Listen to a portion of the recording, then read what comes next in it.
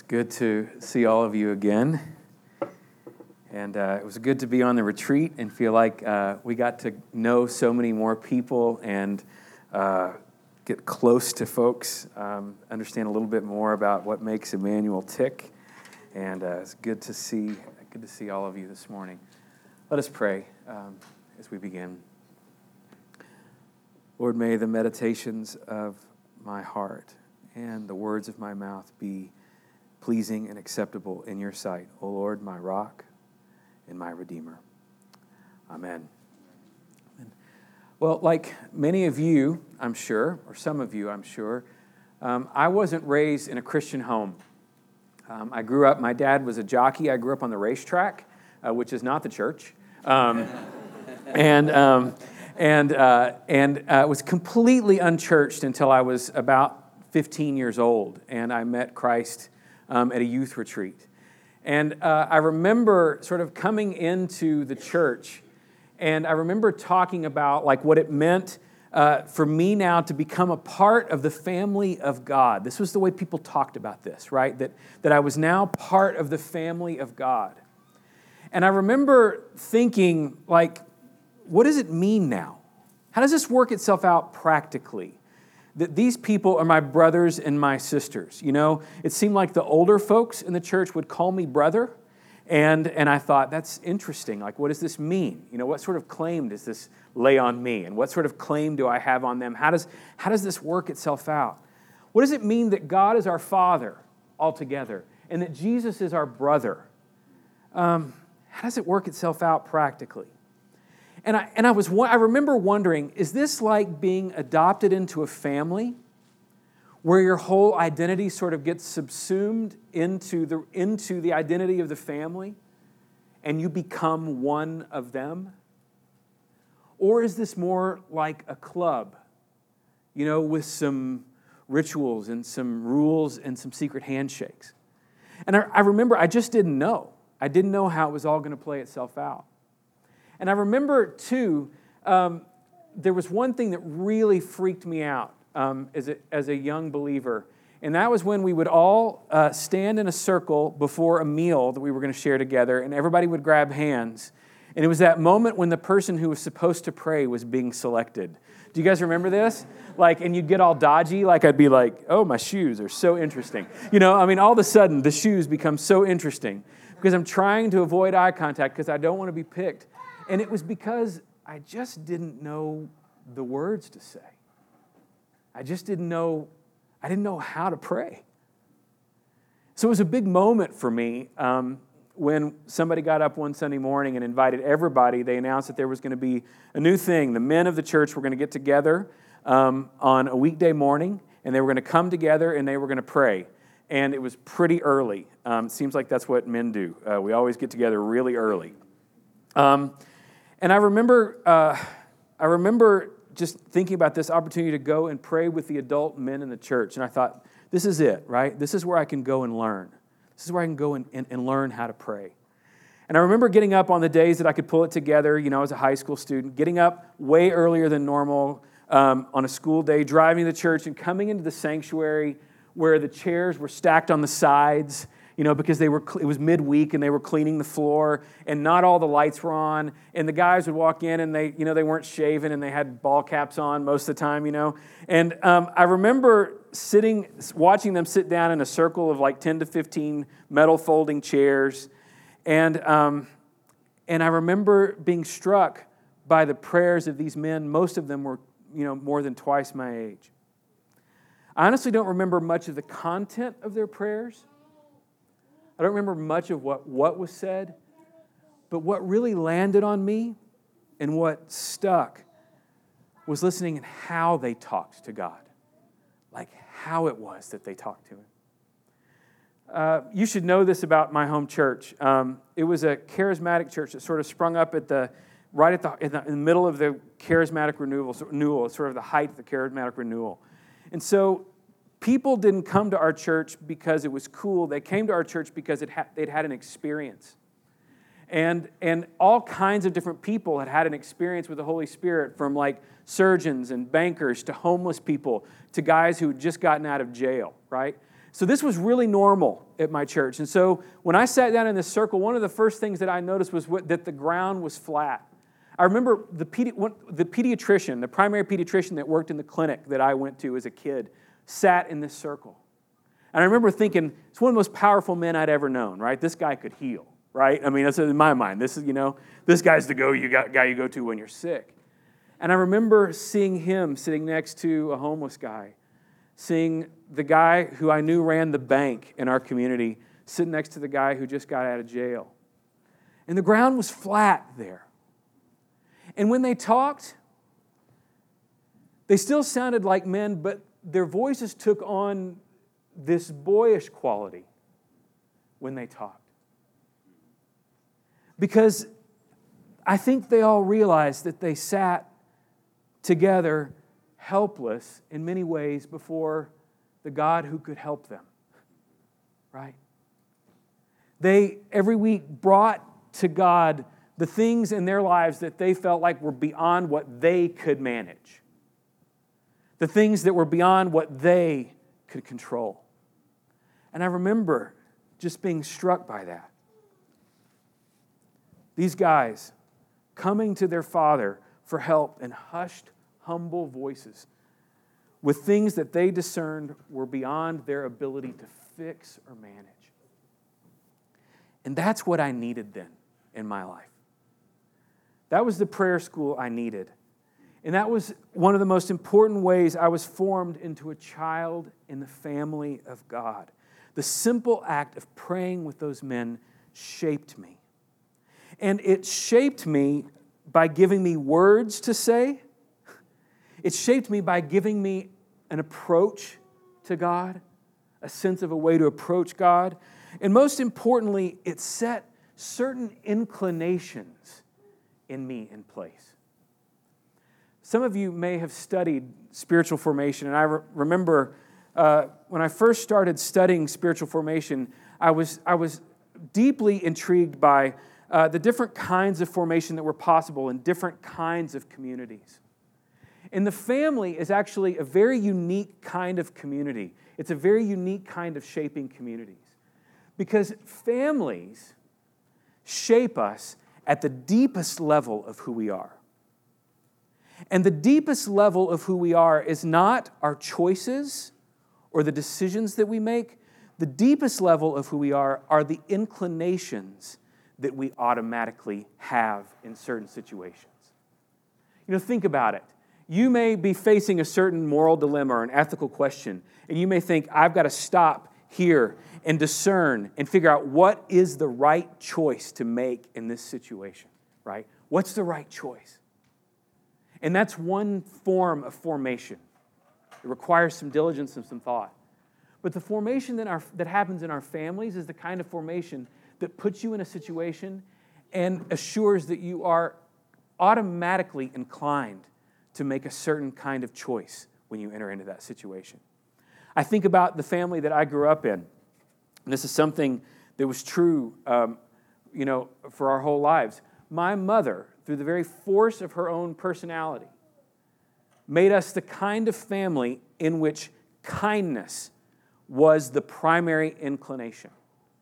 And meanness was just not tolerated. If you were a-whited, you were kind. Now, not always, right? But the primary inclination of your heart, if you were a-whited, if you really were one, and this was made clear, was that you were not mean. You were kind. Now, we'd have bouts of meanness, right? Obviously. Stumble. Carter's agreeing. Carter's agreeing. Whited sometimes have bouts of meanness. But at the deepest level of who we are, the commitment was that we would be kind. Now, when we pick up the Psalms and begin to pray along with them over the next few weeks, I think it might be helpful to think of the book of Psalms as like a gathering of prayers sitting in metal chairs. Coming into a circle of people sitting and praying together. And it, I think, would be good for us to allow ourselves to begin to form an approach to prayer, an approach to God. Maybe the Psalms will give us some words that we didn't know we could say before to God. Give us some language with which to approach God. But my earnest prayer is more than anything is that as we begin to pray the Psalms together, that we would be shaped at the level of our inclinations. Because if you look at the inclinations that exist in the Psalms, they're powerful. And they're shaped by the character of God Himself. If we look at the Psalms, we see that there's an inclination toward covenant faithfulness. There's a disposition toward fidelity that's grounded in the nature of God. There's a disposition toward justice, rightness as it's discerned by the character, through the lens of the character of God Himself. There's a disposition to care for the weak and for the poor. There's a disposition there's an inclination for those who look powerful and strong to be brought low, and for the poor and the needy to be elevated. There's an inclination toward lament that has within itself an inclination toward honesty. And looking at situations and not looking at them through rose-colored glasses and not trying to put spin on it, not trying to make it better than it is, but looking reality square in the face and facing it with faith. I love the definition of lament, which is to complain in faith. I go to God and I know that I can complain about how the world is, right? I can complain in faith. There is in the Psalms, over the course of the Psalms, it gets louder and louder and louder if you look at them. But there is an inclination toward praise, exuberant, loud, wild, cymbal-clashing praise. Quiet, meditative, contemplative, caught up in wonder kind of praise too. There's an inclination toward trust, humble trust. And there's an inclination, too, toward wonder and glory. Wonder and glory. You see, the Psalms are a collection of prayer poems that at some point in the history of the people of God were stitched together in order to sustain and form God's people while they waited for the Messiah. To give them the words to pray as they waited for the coming hope of the Messiah. And as we look at this collection of prayers and poems, it's actually it stands out. It should stand out to us that Psalm 1 stands right at the beginning of this great river of prayer.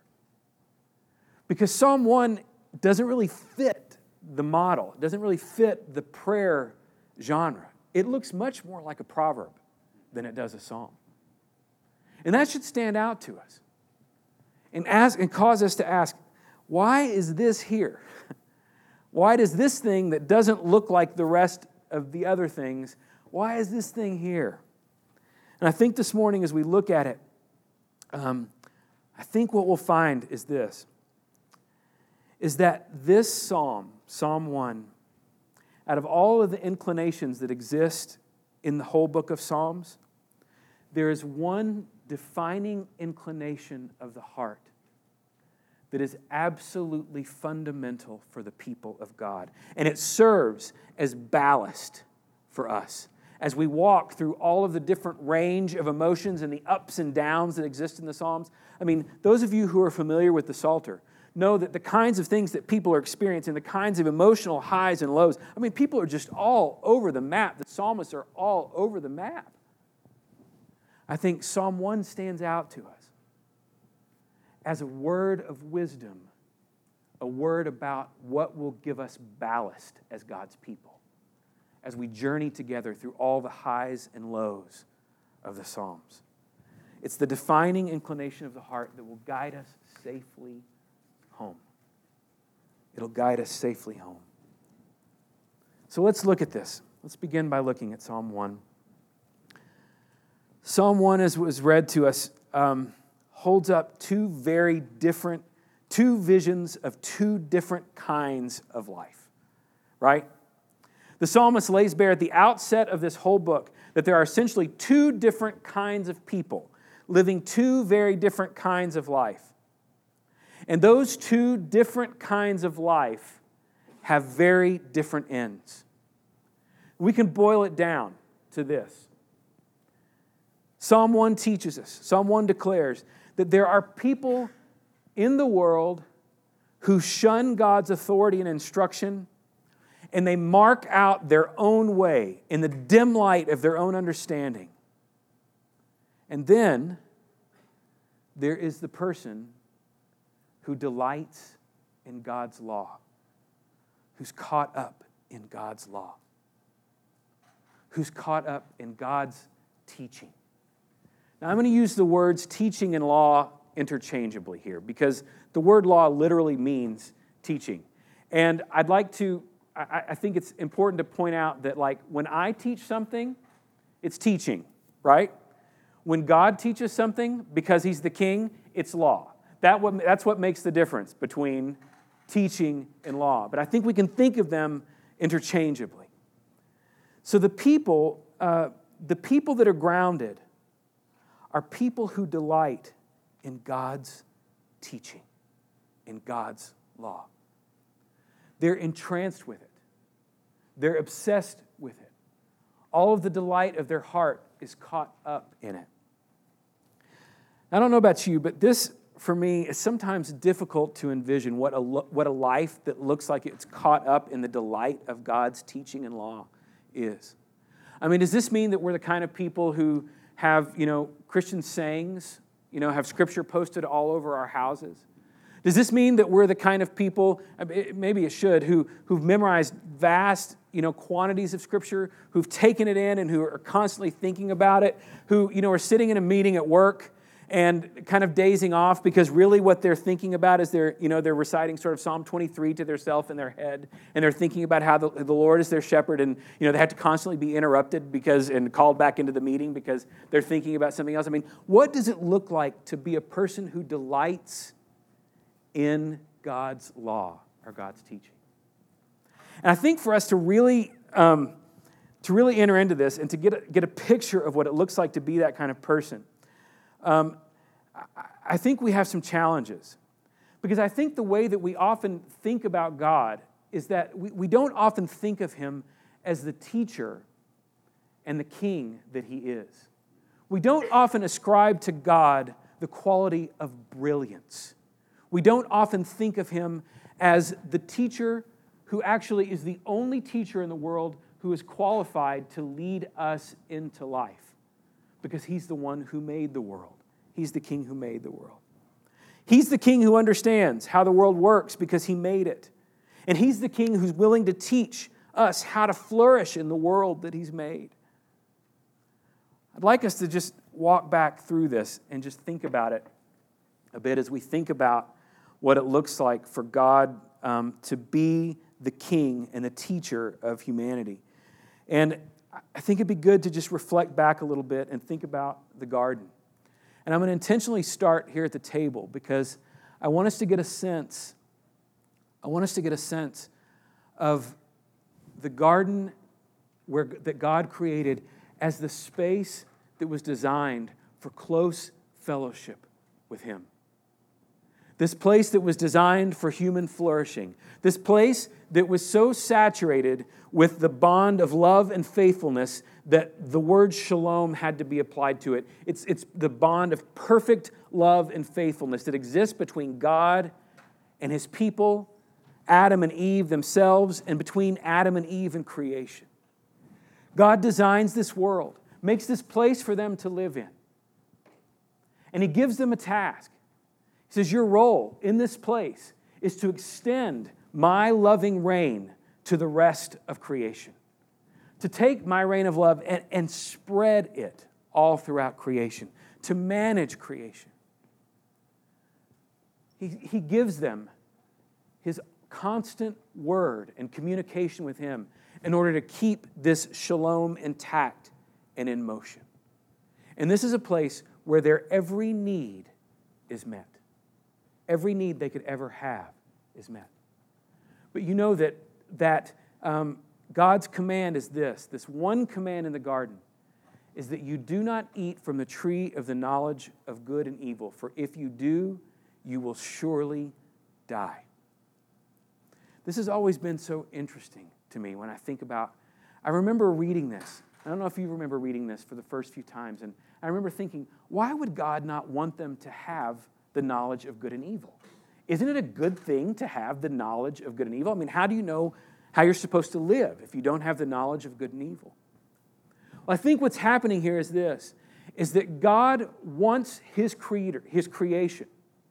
God wants His creation to look to Him constantly, for Him to determine what is good and evil, for them to see Him as the keeper, the sole keeper of what is good and what is evil. Now think about this. Now I don't know if there was anger in the garden. This is an interesting question, right? Because anger is not sin. But imagine with me for a moment that maybe one day Adam is doing something that Eve doesn't like, right? He thwarts her will in some way, and she feels like, I don't like that. Now again, this is speculative, okay? I'm putting this into the heading. I'm not quite sure about this, but let's think for a moment together. Because anger is not sin, right? But that messes with us, right? Because we think it is. We think it's bad. Imagine that she thwarts his will for a second, and she thinks for a second, I'd like to clock that man. I'd like to clock him. But what she does is she looks at God and she says, the situation has arisen where this man has done this thing I do not like. And I think of one response out of a catalog of responses might be to clock him. And God, because He's the keeper of what's good and what's evil, says no. That's not the way that I made you to resolve conflict. What you would see if you did that is that if you clocked him, he would want to clock you back. And it would spiral. So, thank you for asking me. I'm saying don't do it. But instead, you should just talk to him and share with him how it frustrated you. You see, God's the keeper of what's good and what's right and what's evil. But the human tendency is to want to own good and evil for ourselves. Because we want to live autonomously. We don't want to depend upon God for everything. This is a fundamental human tendency. We don't want to look to Him for that. We want to decide it for ourselves. So the serpent knows that they're ripe to be tempted and taken away. And so he says, hey, did God really say this? Is He really good? He calls into question the goodness and the truthfulness of God. And they take the fruit and they eat it. And all of a sudden, what happens? They're expelled from the garden. And all of a sudden, human creatures have their own internal law to obey. I decide what's right for me. I decide what's good. I decide what's evil. How does the Scriptures capture it this way? Every man did what was right in his own eyes. So it's not long at all before one person, right, gets angry at another person and says, I'd like to clock him. As a matter of fact, I'd like to do more than that. And all of a sudden, there's blood on the ground. And people live so far away from God, and they begin to wander further and further away from His presence, further and further away from this bond of love and fidelity and this bond of shalom that characterized them. Until God steps in and says, I want to bring all of you back. I want to bring my people back. So the first move that He makes toward His people is the move of giving them the law. We have the image of Moses coming down off the mountain with the tablets. And these tablets, on these tablets are written words that God knows will create a social framework that will put His will and His character into motion, into the social fabric of the community. Again, as an attempt to try to restore some of what was lost here at the garden. But it's only this external law and this external rules, and it's difficult for people to follow it. And so they're called upon to meditate on it, but it's still very external to them. right? The next move is the move that we make with the giving of the Psalms. Not quite as dramatic as the giving of the law. But if you look at the book of Psalms, when we look at Torah, there are 5 books of Moses. This is what people held up. This is what is held up as the law of God, the 5 books of Moses. The people that put the Psalm book together, the Psalms together, arranged it in 5 books as well. And in many ways, it's a symbol that this is a new Torah. This is a new teaching from God. Now think about it like this. It doesn't replace what was given here. It elaborates and builds on it and adds to it. Now what does it add to it? Well, the Psalms give us the words to say again, right? Here, what we have restored is just the social fabric, the relationship to God and the relationship to each other, the rules to follow if we want to restore the social fabric. But we're still missing the deep and loving communication that existed in the garden. But when we get here, when we get the Psalms, we get this deep and loving and honest communication that existed in the garden back. It's recovered. Then, the next movement in the teaching of God is the coming of Christ. We've got the prophets in there. I'm not going to take time to talk about them, but so important. But we've got the coming of Christ, who comes, and he gives us, you got to remember, the image here is Jesus standing on the mountain, the king standing on the mountain, giving a new teaching, right? A new law. Blessed are the poor in spirit. Blessed are the meek. Blessed are those who hunger and thirst for righteousness. Blessed are the peacemakers. He puts a new teaching and a new law in practice. And Jesus' teaching doesn't replace, it adds and elaborates upon everything that has been built upon at this point. And it goes deeper and deeper into the human person. It goes straight to the heart, because Jesus knows that the problem with the law was that it didn't capture and touch the human heart. And so Jesus says, you've heard you shall not murder. But I tell you, don't even call your brother a fool. Don't even let the tiniest bit of hatred get into your heart. Jesus goes straight to the heart, and he replaces it. And then we get back to the next level of teaching. The next level of God's initiative, which is the movement of the Spirit of God at Pentecost. And this is the fulfillment of all of the prophecies that one day again, God would write his law on people's hearts and fill them with his Spirit. And that's where we live today. So, thinking about all of that, with all of that, thinking about this beautiful garden that God has given us, and this beautiful teaching that comes through the Spirit, and then the temptation that we all still face towards autonomy and deciding for ourselves what's good and evil, let's look at Psalm 1. Blessed is the person who does not walk in the counsel of the wicked, nor stands in the way of sinners, nor sits in the seat of scoffers. But his delight is in the law of the Lord, and on his law he meditates day and night.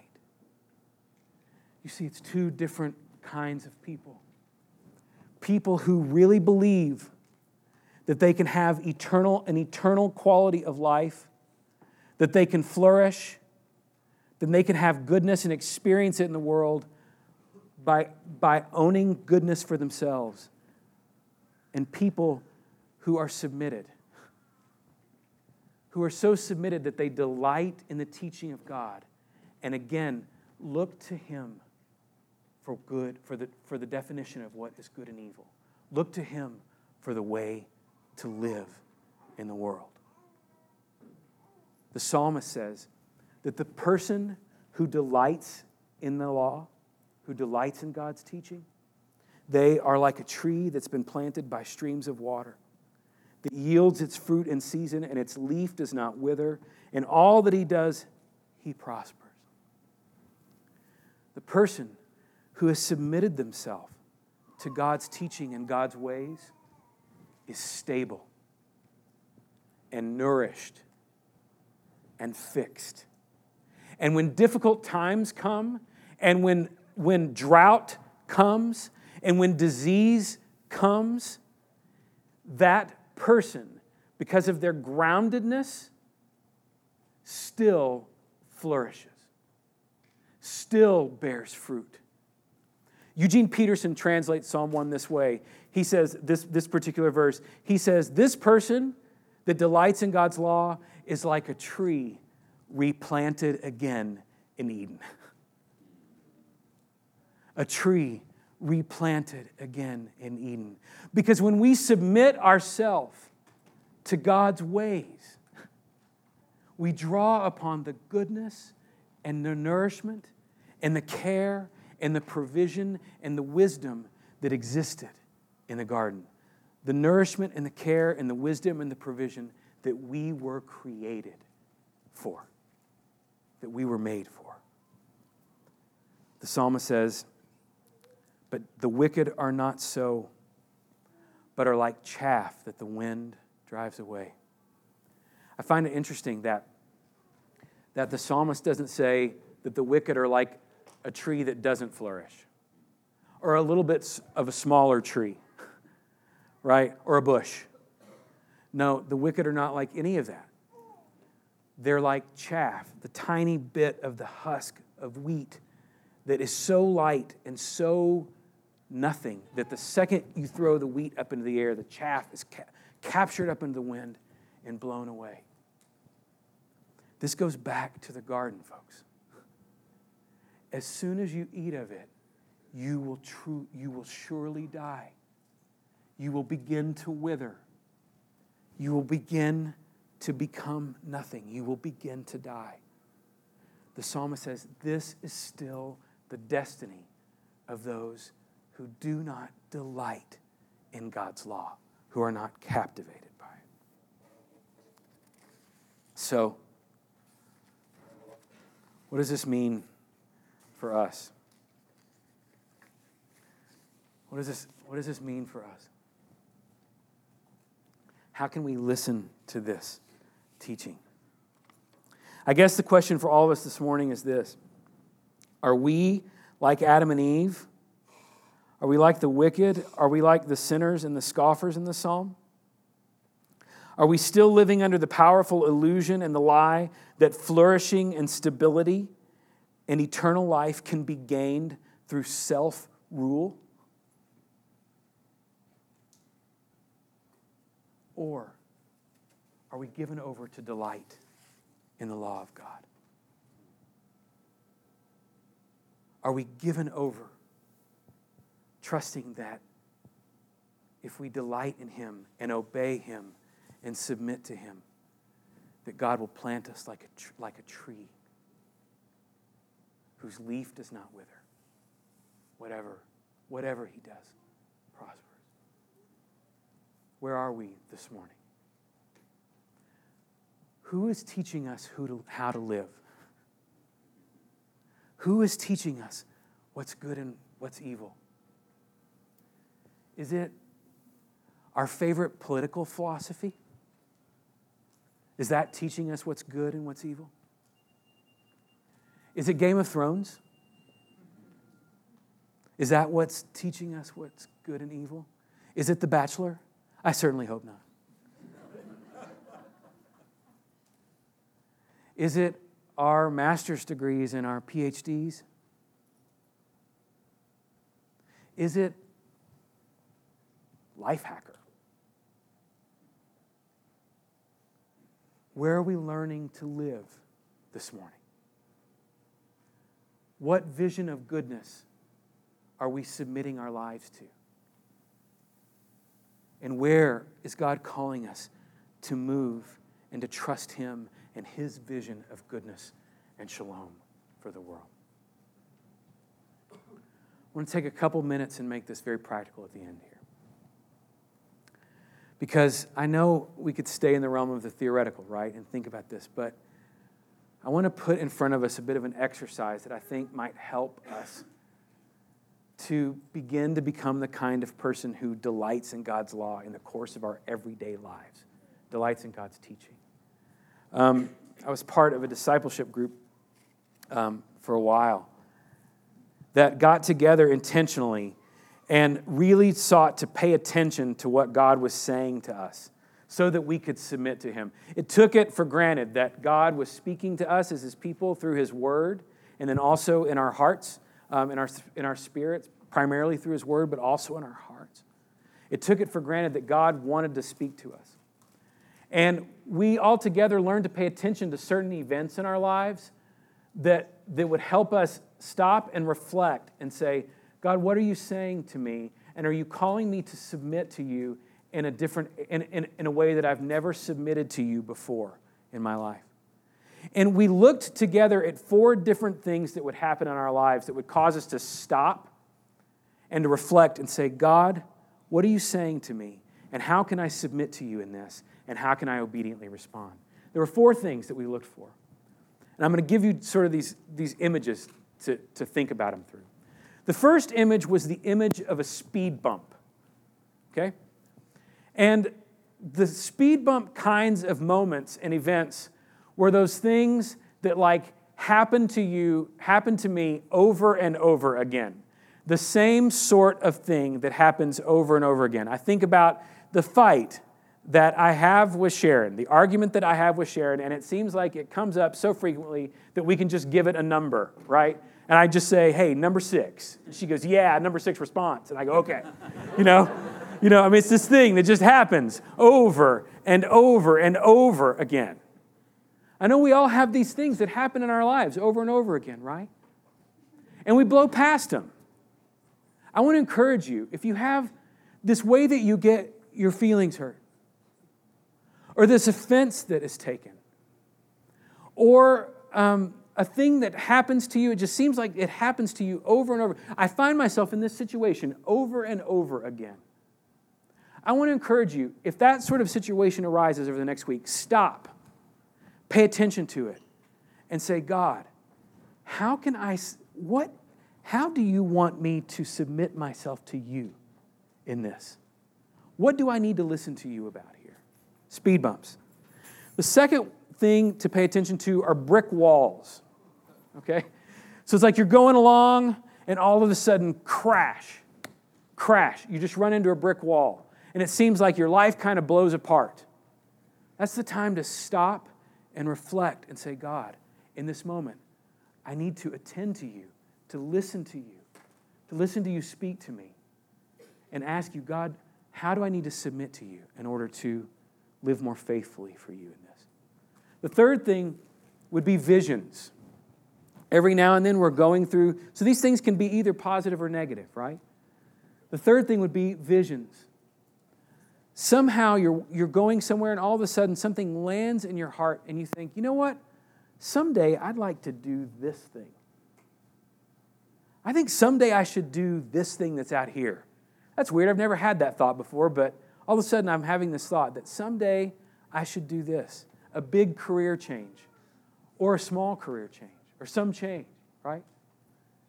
In those moments when we have visions like that, it's important to stop and attend and ask God, what are you saying to me?